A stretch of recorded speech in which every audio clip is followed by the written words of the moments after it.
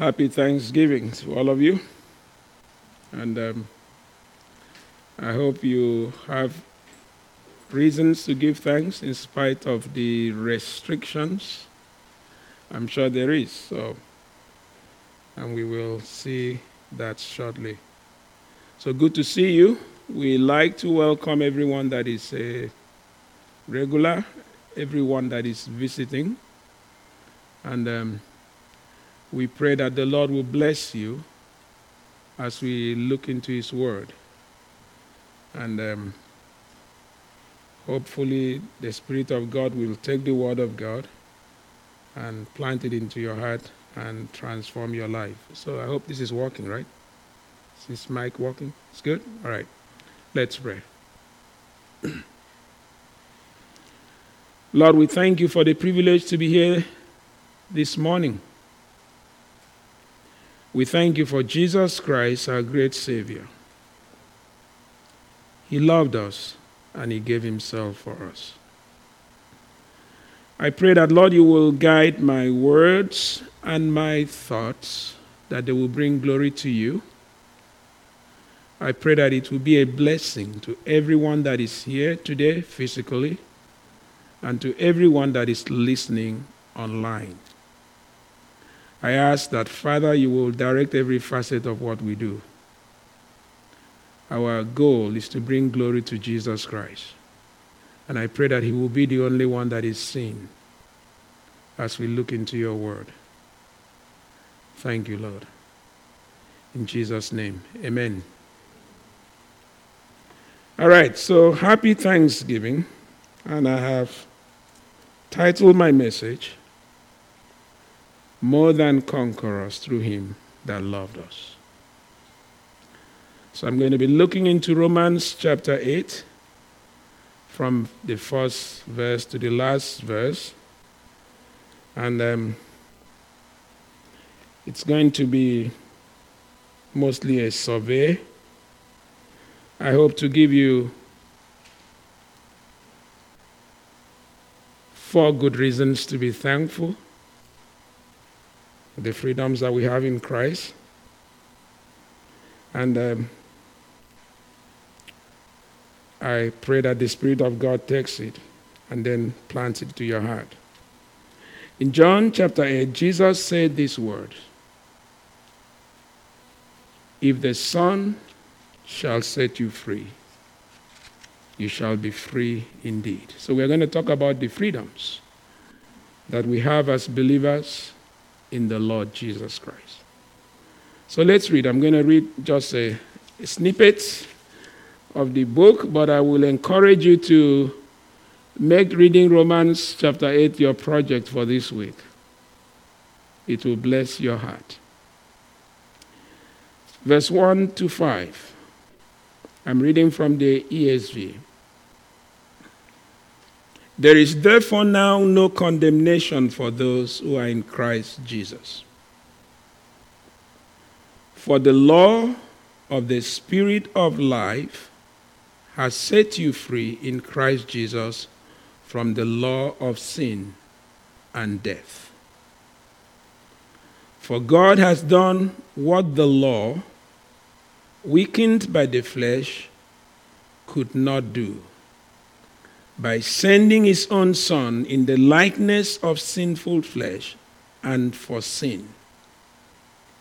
He condemned sin in the flesh in order that the righteous requirement of the law might be fulfilled in us who walk not according to the flesh, but according to the Spirit." I jump to verse 12. "So then, brothers, we are debtors, not to the flesh, to live according to the flesh. For if you live according to the flesh, you will die. But if by the Spirit you put to death the deeds of the body, you will live. For all who are led by the Spirit of God are sons of God. For you did not receive the spirit of slavery to fall back into fear, but you have received the Spirit of adoption as sons, by whom we cry, Abba, Father. The Spirit himself bears witness with our spirit that we are children of God. And if children, then heirs, heirs of God and fellow heirs with Christ, provided we suffer with him, in order that we may also be glorified with him. For I consider that the sufferings of this present time are not worth comparing with the glory that is going to be revealed to us. For the creation waits with eager longing for the revealing of the sons of God. So I jump down to verse 31. What then shall we say to these things? If God is for us, who can be against us? He who did not spare his own son, but gave him up for us all, how will he not also with him graciously give us all things? Who shall bring any charge against God's elect? It is God who justifies. Who is to condemn? Christ Jesus is the one who died. More than that, who was raised, who is at the right hand of God, who indeed is interceding for us. Who shall separate us from the love of Christ? Shall tribulation or distress or persecution or famine or nakedness or danger or sword? As it is written, for your sake we are being killed all the day long. We are regarded as sheep to be slaughtered. No. In all these things we are more than conquerors through him who loved us.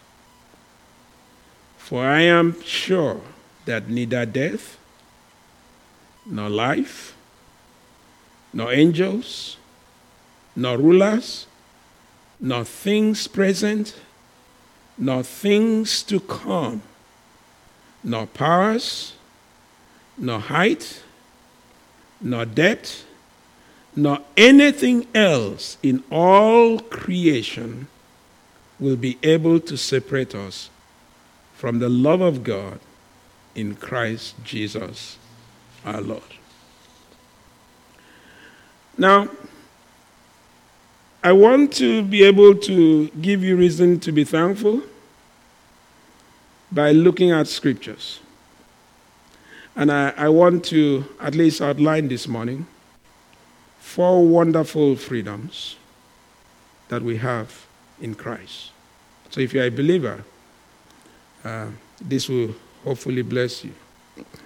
So Romans chapter 8 is the declaration of freedom that the believer has in Jesus Christ.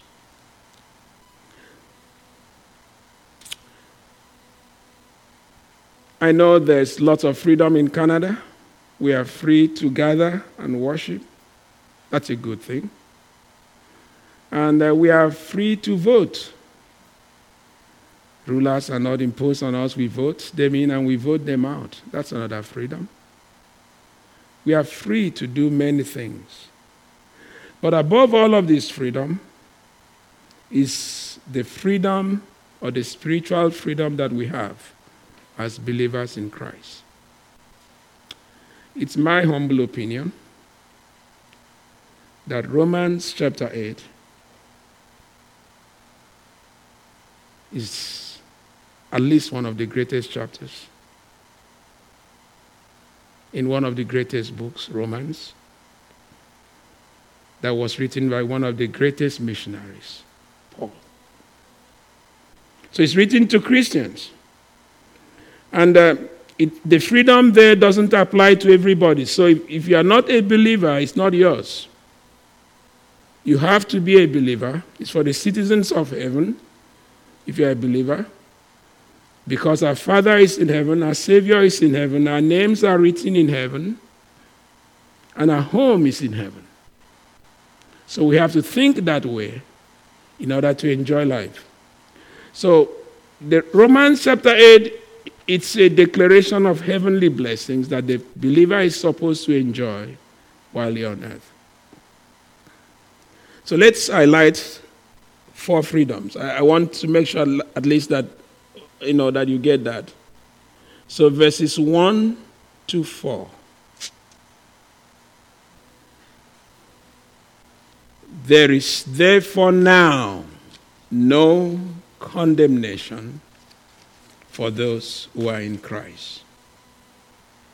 So, we call that freedom from judgment. No judgment, no condemnation for the believer. Now, when we become believers, you will realize that there are struggles, the inner struggles that happen because the old nature fights against the new nature. And so there is this struggle against sin, the old nature fighting against the new nature. And verses 5 to 17 tells us another freedom that we have. We are supposed to walk in victory and not in defeat. So we'll call that freedom from defeat. It talks about the inner struggles that we have. That's what those verses are about. For example, in verse 12, it says this. If you look at verse 12, it says, "So then, brothers, we are debtors not to the flesh, to live according to the flesh. For if you live according to the flesh, you will die. But if by the Spirit you put to death the deeds of the flesh, you will live." So freedom from defeat. That's the second freedom. Freedom from defeat. So I've said freedom from judgment and freedom from defeat. So I want you to keep that in mind. No condemnation for the believer. So he's free from judgment. And let's just say no obligation to the flesh. So you are free from defeat. It is not necessary for the believer to live in sin. We can have victory over sin. Now, verses 18 to 30 deals with the problem of sufferings. And we know there's a lot of suffering in this world. If you are sincere, you will have to admit that there is a lot of suffering in this world. At a personal level, at a home level, at a national level, worldwide. So, and suffering by its very nature brings discouragement. It brings anxiety and discouragement.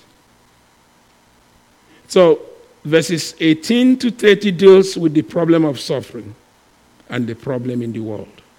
But there's also another freedom that is there. For example, if we read verse 18, just verse 18, let's make sure I have it, because I like to read it. It says this: "For I consider that the sufferings of this present time are not worth comparing with the glory to be revealed to us." So, I like to call that freedom from discouragement in spite of suffering. No frustrations for the believer. We know that God is in control, and we know that God is in control of the things that happen in the world. And we know that all things are working together for our good. So, there is no defeat for the believer. So there is freedom from discouragement. So, you find out that as I'm speaking this morning, I'm going to repeat myself over and over and over and over again.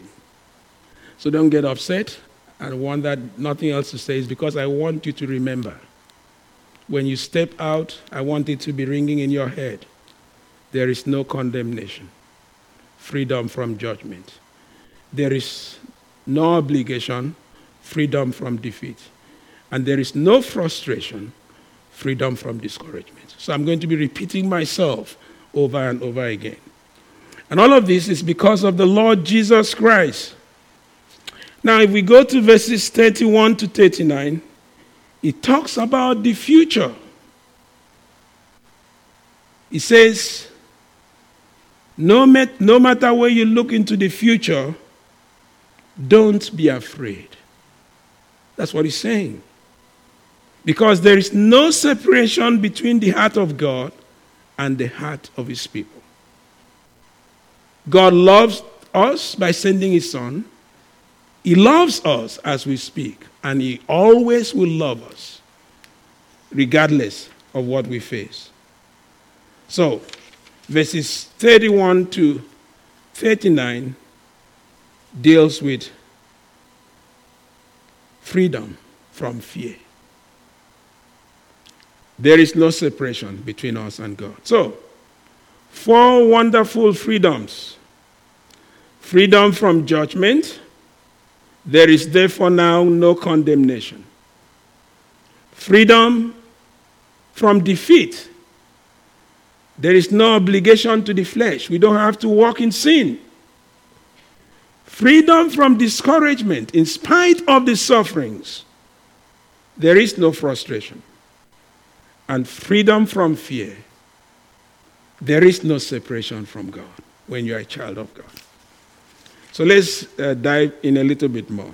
Romans 8, verses 1 to 4. Freedom from judgment. Now, if we go back to Romans 8, verses 1 to 4, you realize that the problem is found in the little word law. Verse 2. For the law of the Spirit of life has set me free in Christ from the law of sin and death. So the word law means that God has certain standards or expectations that we have to meet. And none of us is able to meet those standards.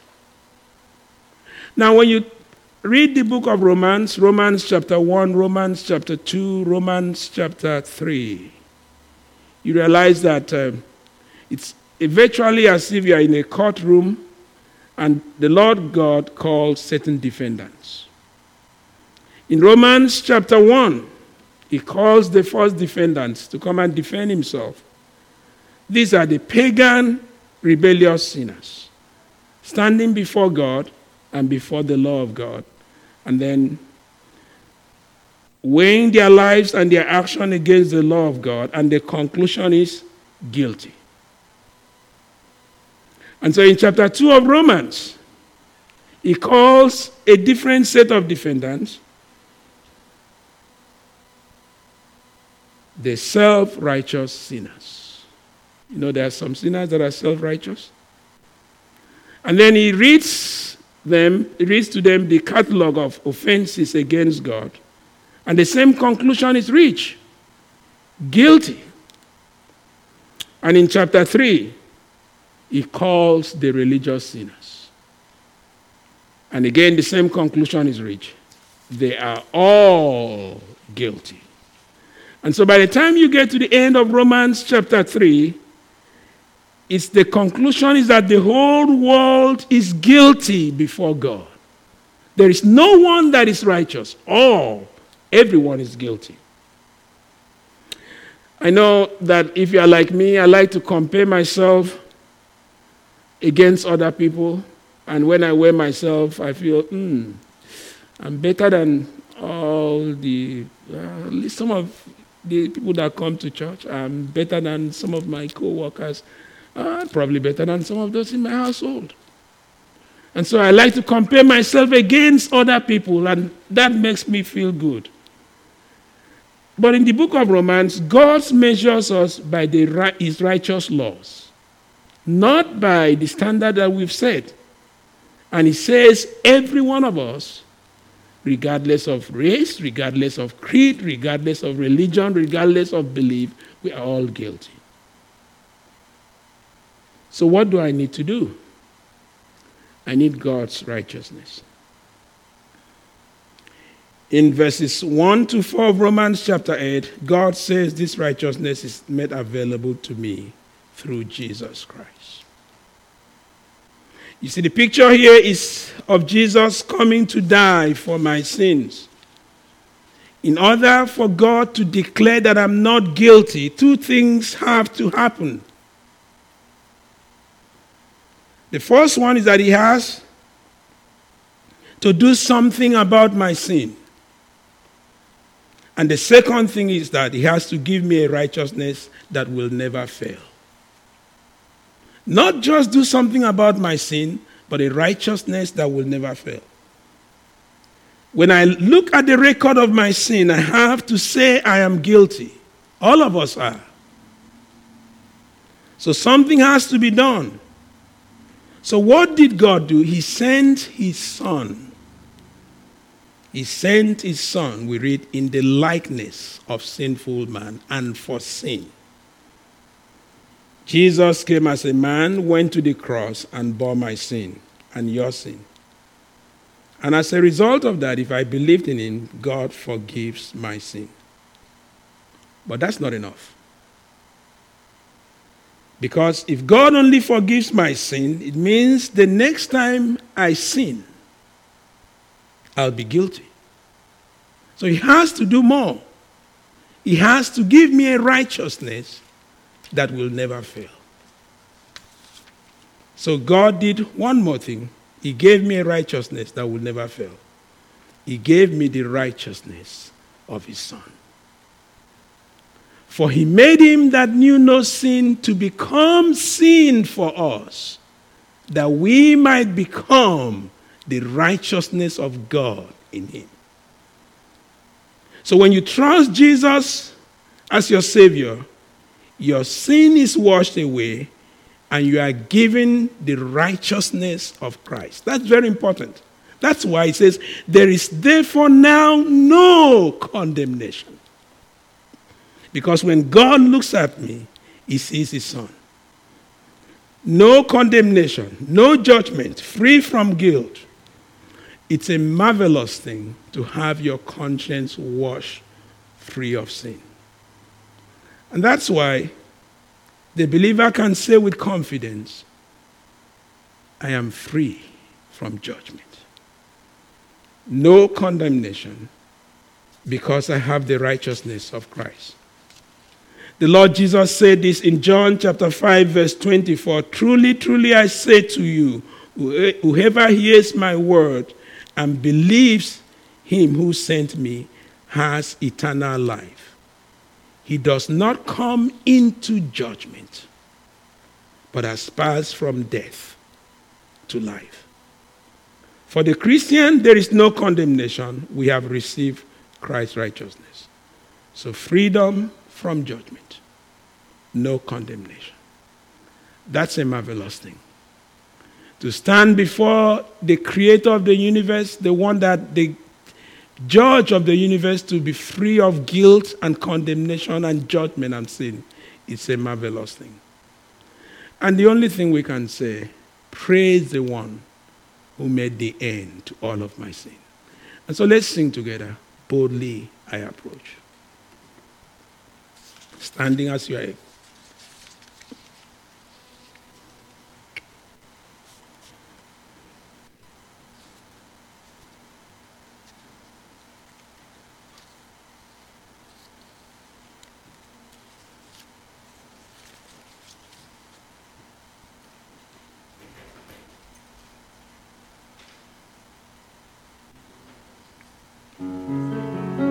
Standing as you are able.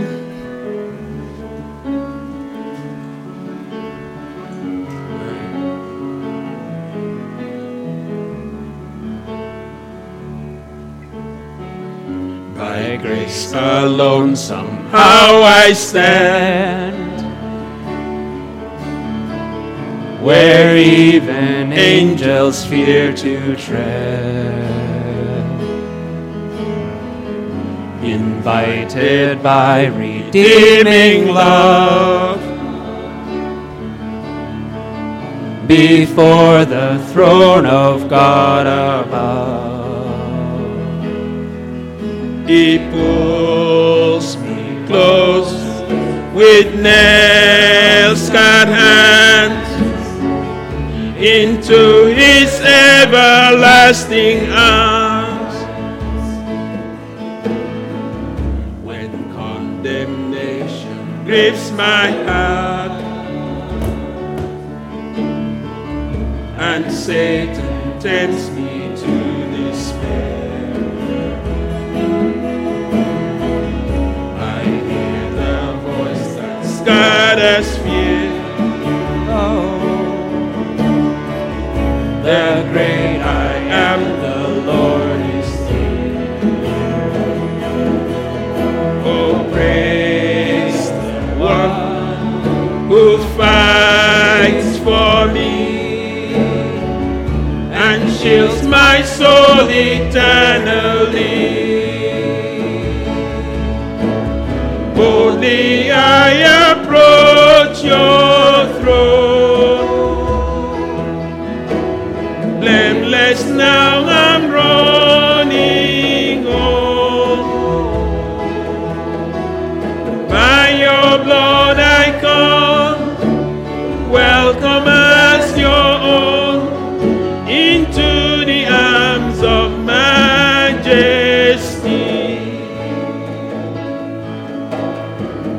Behold the bright risen sun,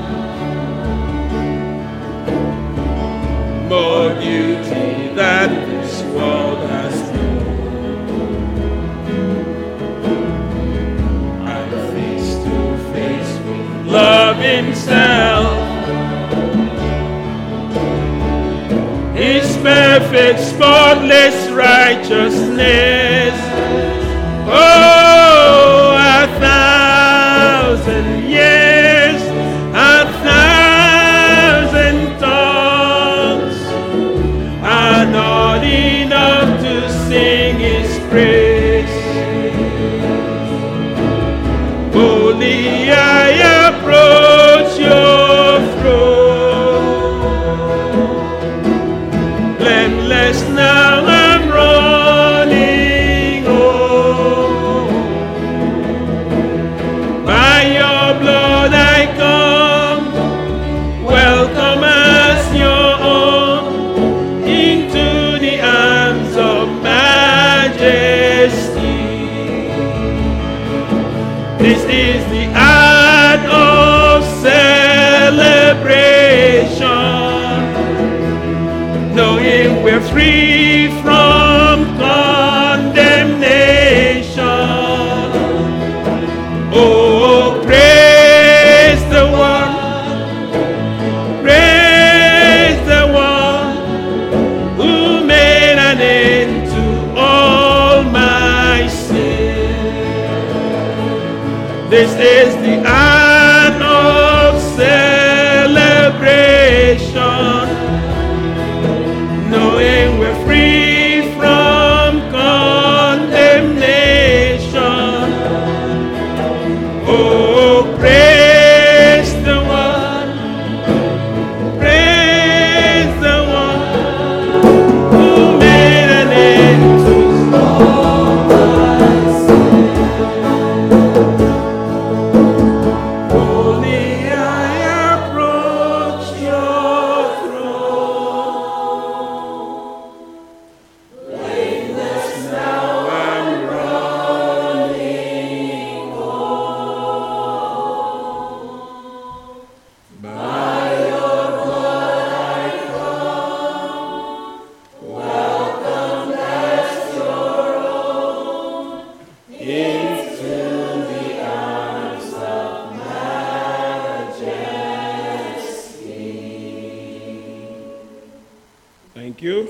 You may be seated.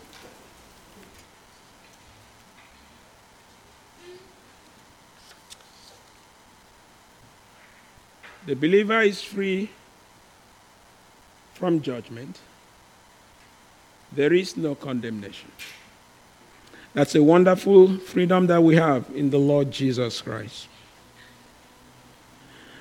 In Romans, Paul moves to tell us about the second freedom. Freedom from defeat. After we are saved as believers, there's a battle that goes on. When you trust Jesus as your Savior and receive the Holy Spirit of God, the old nature fights the new nature. You see, God doesn't save us and then leave us limping along. He doesn't do that until we get to heaven. He wants to get to heaven to us, to live the best life that we can. So in verses 5 to 17, Paul says that the believer has no obligation to live to the flesh. It is not necessary for the Christian to sin. You can say, God, I'm just made this way. This is just who I am. If you're a believer. And I can't help myself. I just have to lie. I just have to do whatever the sin is. You can't say that. None of us is obligated to live to the flesh. God has made provision for our victory. Just as he made provision for us in giving us his righteousness, he has made provision for our victory over the old nature in giving us his Spirit. The answer to the problem of living in victory is the Holy Spirit of God. In verses 5 to 17 of the book of Romans, the Holy Spirit is mentioned at least 12 times. As you read the passage, you see we have the Holy Spirit, and the Holy Spirit has two wonderful ministries that he performs. Number one, he helps us not to do bad things. Number two, he helps us to do good things. Verse 13 of Romans chapter 8. The Holy Spirit of God can help us not to do bad things. In verse 13 we read, "For if you live according to the flesh, you will die." But notice, "But if by the Spirit you put to death the deeds of the body, you will live." So, the Holy Spirit can help us to put to death the deeds of the body. So, the old other translation would say you mortify, you put to death the deeds of the body. So the Holy Spirit of God helps us not to do bad things. It helps us to put to death the deeds of the flesh. In Galatians 2:20 it says, "I am crucified with Christ. Nevertheless, I live, yet not I. I live by faith in the Son of God who loved me and gave himself for us." The Spirit of God can grant us the grace, the enablement not to do bad things. So it is not necessary for the believer to live in sin. You have to count on the Spirit of God to help you to live above sin. So we have no obligation to the flesh, and the Spirit can help us. It's the one that enables us to live above defeat. It can also enable us to do good things. That's why we have things that are called the fruits of the Spirit. For the law of the Spirit of life, that's what it says in verse 2. The fruit of the Spirit. We can count on the Spirit of God to bring alive the life of God, the good things. So it is not necessary for the believer to live in defeat. And that's important to know. We can't have excuses for not living above sin or living in victory because we have the Spirit of God. That's what has been provided for our victory. So freedom from defeat. No obligations to the flesh. That's number 2. No condemnation. Freedom from judgment. No obligation to the flesh. Freedom from defeat. Point number 2. It's already 12. Not good. But the preacher has to move faster. Freedom number 3. Let's repeat. The believer is free from judgment, no condemnation. That's what it says. What is the answer to condemnation? The answer is the righteousness of God. Freedom from defeat, no obligation. The answer is the Spirit of God. The third one is freedom from discouragement. No frustration. Why? Why? The answer is the glory of God. I'd like you to see with me in verse 18. He says, "For I consider that the sufferings of this present time are not worth comparing with the glory that is going to be revealed to us." The sufferings of the present times. Did you notice that Paul says sufferings? Not one. He admits that the world is in a mess. There's all kinds of sufferings. You have to pretend to be blind to see that there is no suffering. There is all kinds of sufferings. Earthquakes, famines, and all kinds of disasters that happen, calamities. Apart from this, there are suffering. People die just when they are young. Babies get deformed. And then you can hear the unbeliever say, hey, or the atheist will say, there is no God. If there is God, this will not be happening. But the believer will say, aha, there has to be God. There has to be. Because God did not make the world like this. God made the world perfect. But sin came into the world, and sin has put the world in bondage. We are seeing the effect of sin. A perfect world was created, but sin came in. So all of creation is in bondage. Verse 22 talks about the groaning of creations. That's why you need to read the book of Romans, because I don't really have time to read it.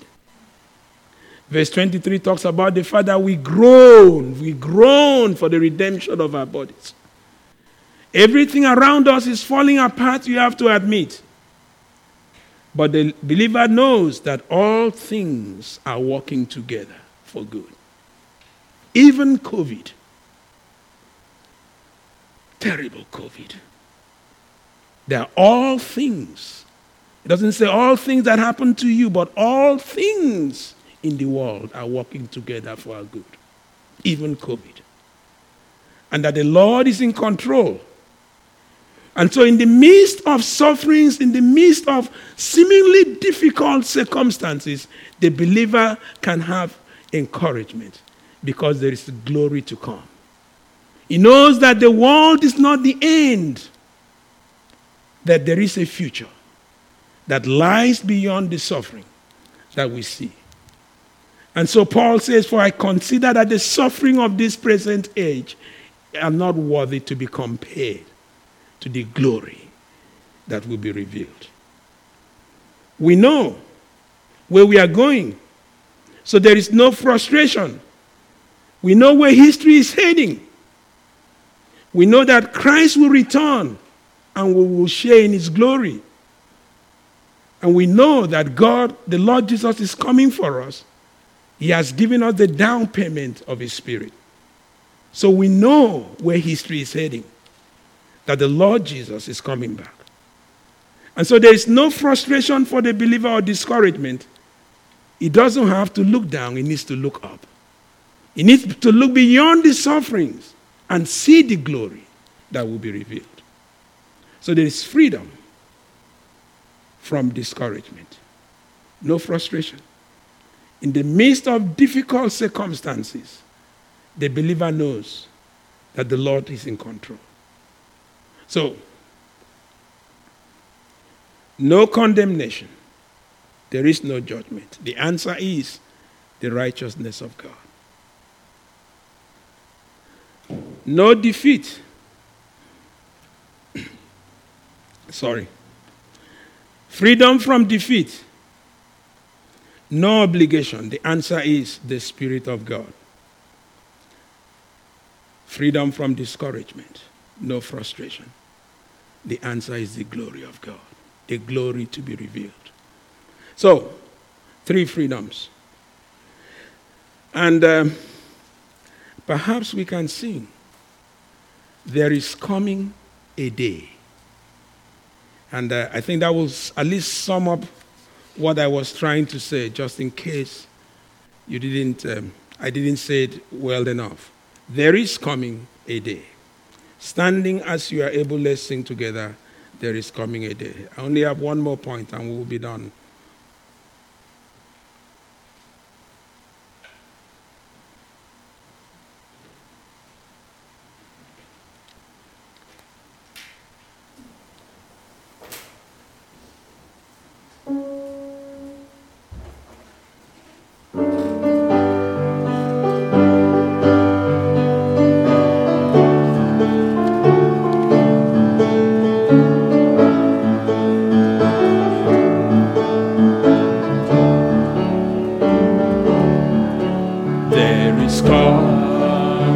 A day when no heartache shall come, no more clouds in the sky, no more tears to dim the eyes.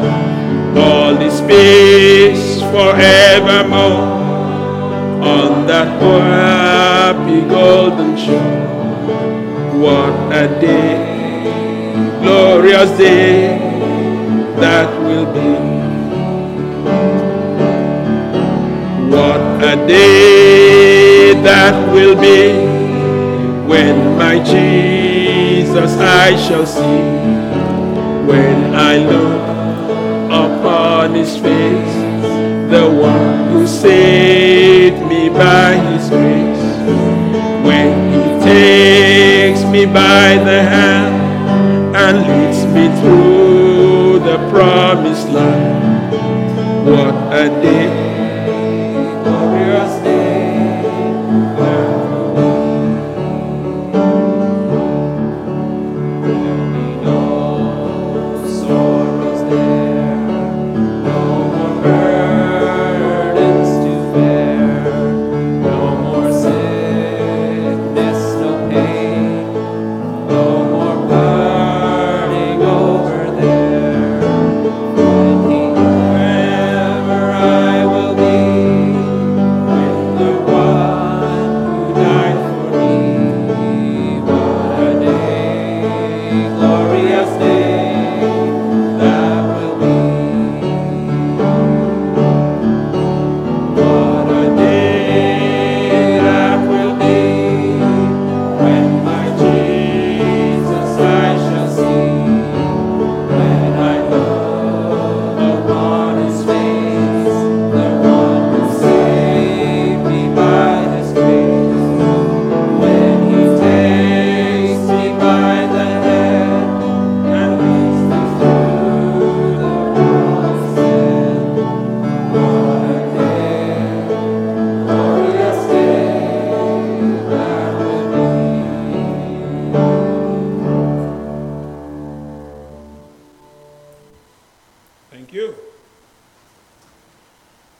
So Paul comes to the climax of this chapter and highlights the fourth freedom. Freedom from fear. The fear of the future. People are afraid of the future. Some are afraid of demons, afraid of other people. And Paul comes to the climax of this chapter and says this: what shall we say to these things? If God is for us,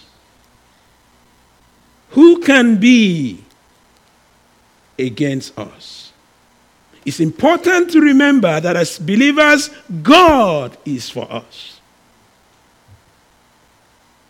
The one that made the universe, the one that controls all things, the one that holds all things is for us.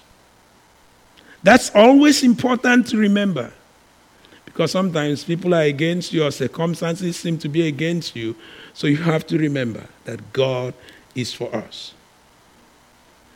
You see, in our first freedom, freedom from judgment, the answer is the righteousness of God. In our second freedom, freedom from defeat, the answer is the Spirit of God. In our third freedom, freedom from discouragement, the answer is the glory of God. In our fourth freedom, freedom from fear, the answer is the love of God.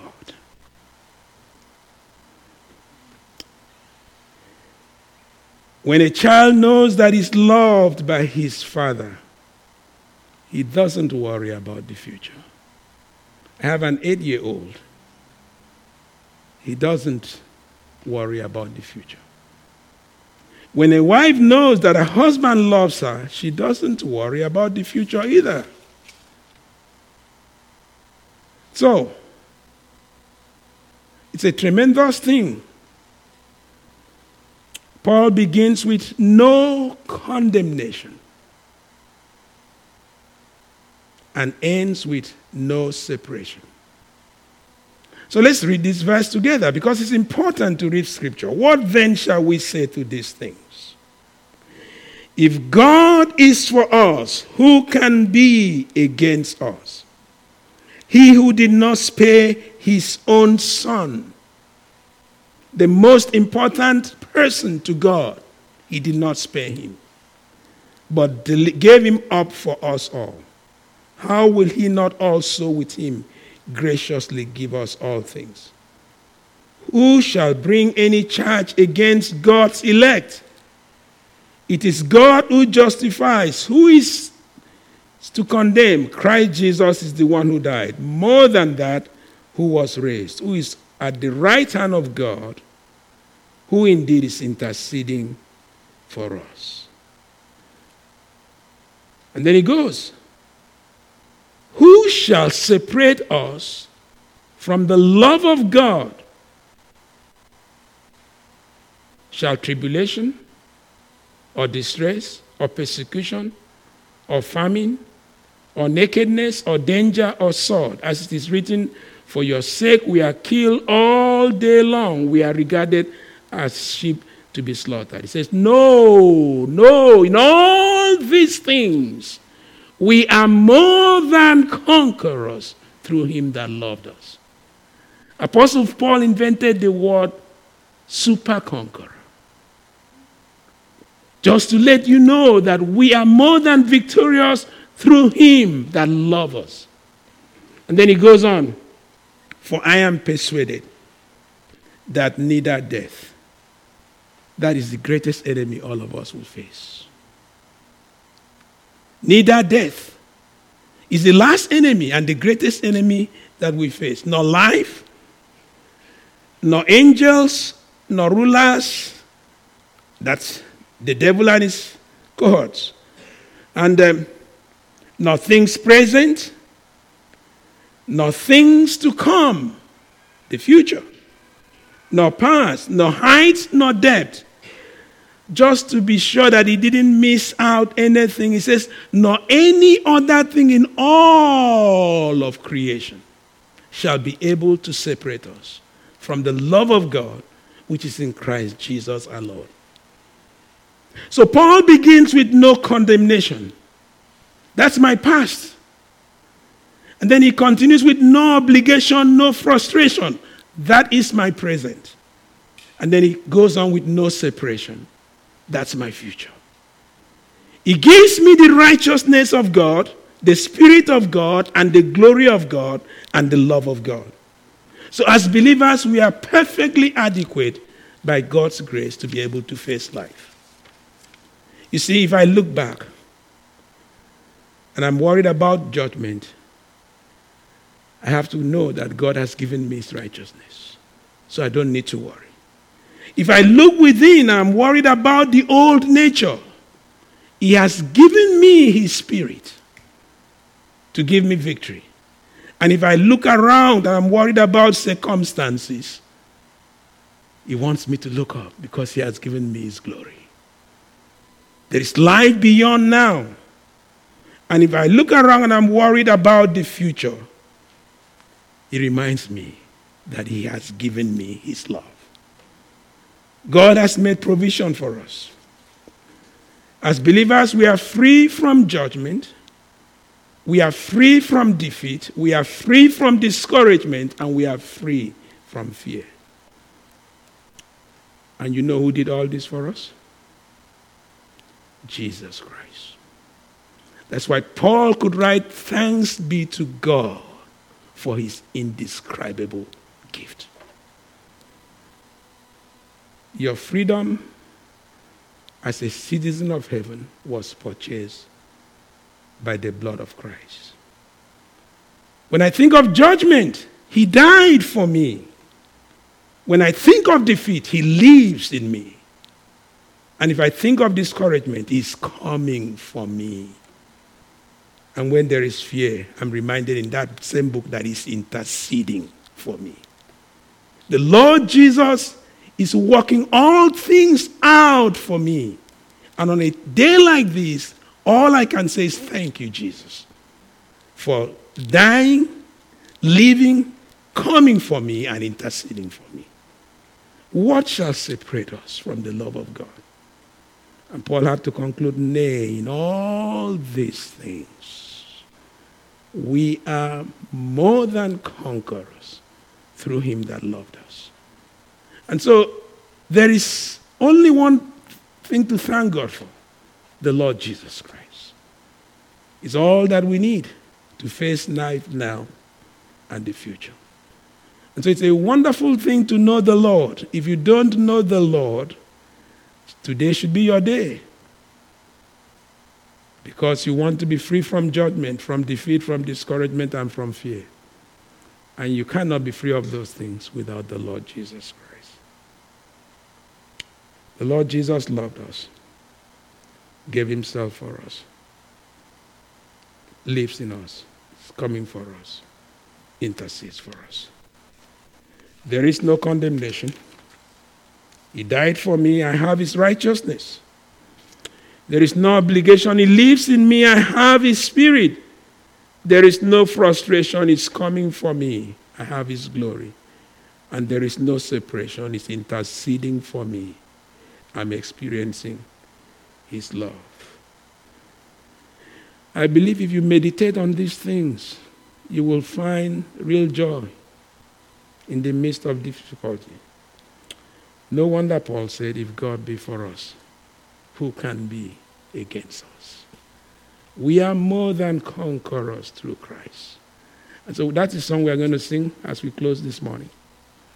And I want you, when you go home, or as you ponder on this Thanksgiving, thank God for only one person, the Lord Jesus Christ himself. Let's pray.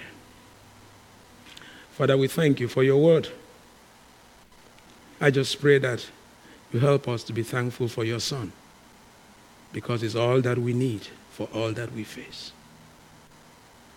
I pray for anyone here that doesn't know the Lord Jesus Christ, that he will come to know him as his Lord and Savior. Thank you, Lord. In Jesus' name, amen. All right, so more than conquerors, and we are done. Standing as you are able.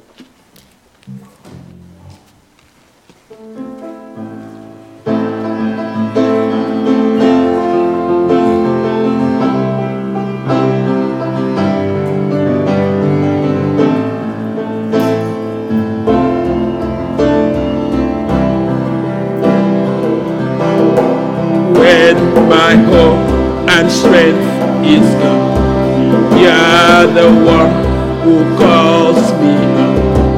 You are the life, you are the fight that's in my soul. Oh, your resurrection burns like fire in my heart. When waters rise, I lift my eyes to your throne. We are more than conquerors through Christ. You have overcome this world, this life. We will not bow to sin or to shame. We are victorious in your name. You are the fire that cannot be tamed. You are the power in our veins. Our God, our conqueror. I will sing into the night. Christ is risen and on high. Greater is he living in me than in the world. No surrender, no retreat. We are free and we're redeemed. We will declare over this faith, you are the hope. We are more than conquerors through Christ. You have overcome this world, this life. We will not bow to sin or to shame. We are victorious in your name. You are the fire that cannot be tamed. You are the power in our veins. God, our God.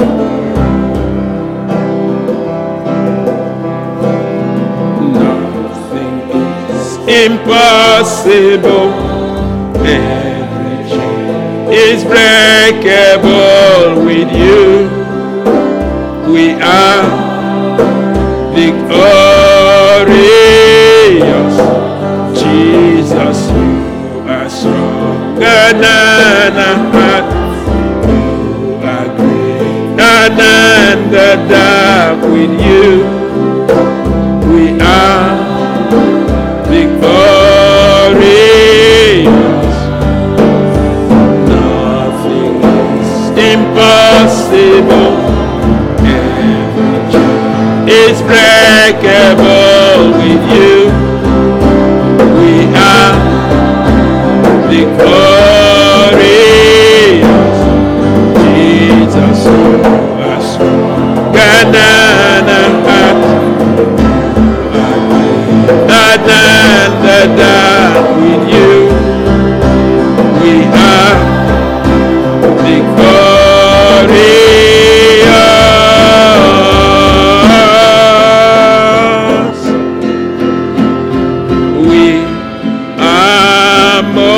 Than conquerors through Christ. You have overcome this world, this life. We will not bow to sin or to shame.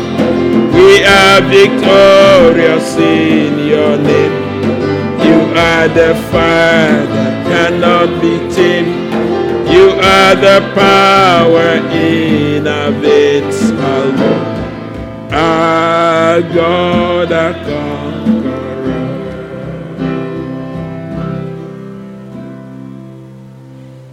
Happy Thanksgiving. Thank you.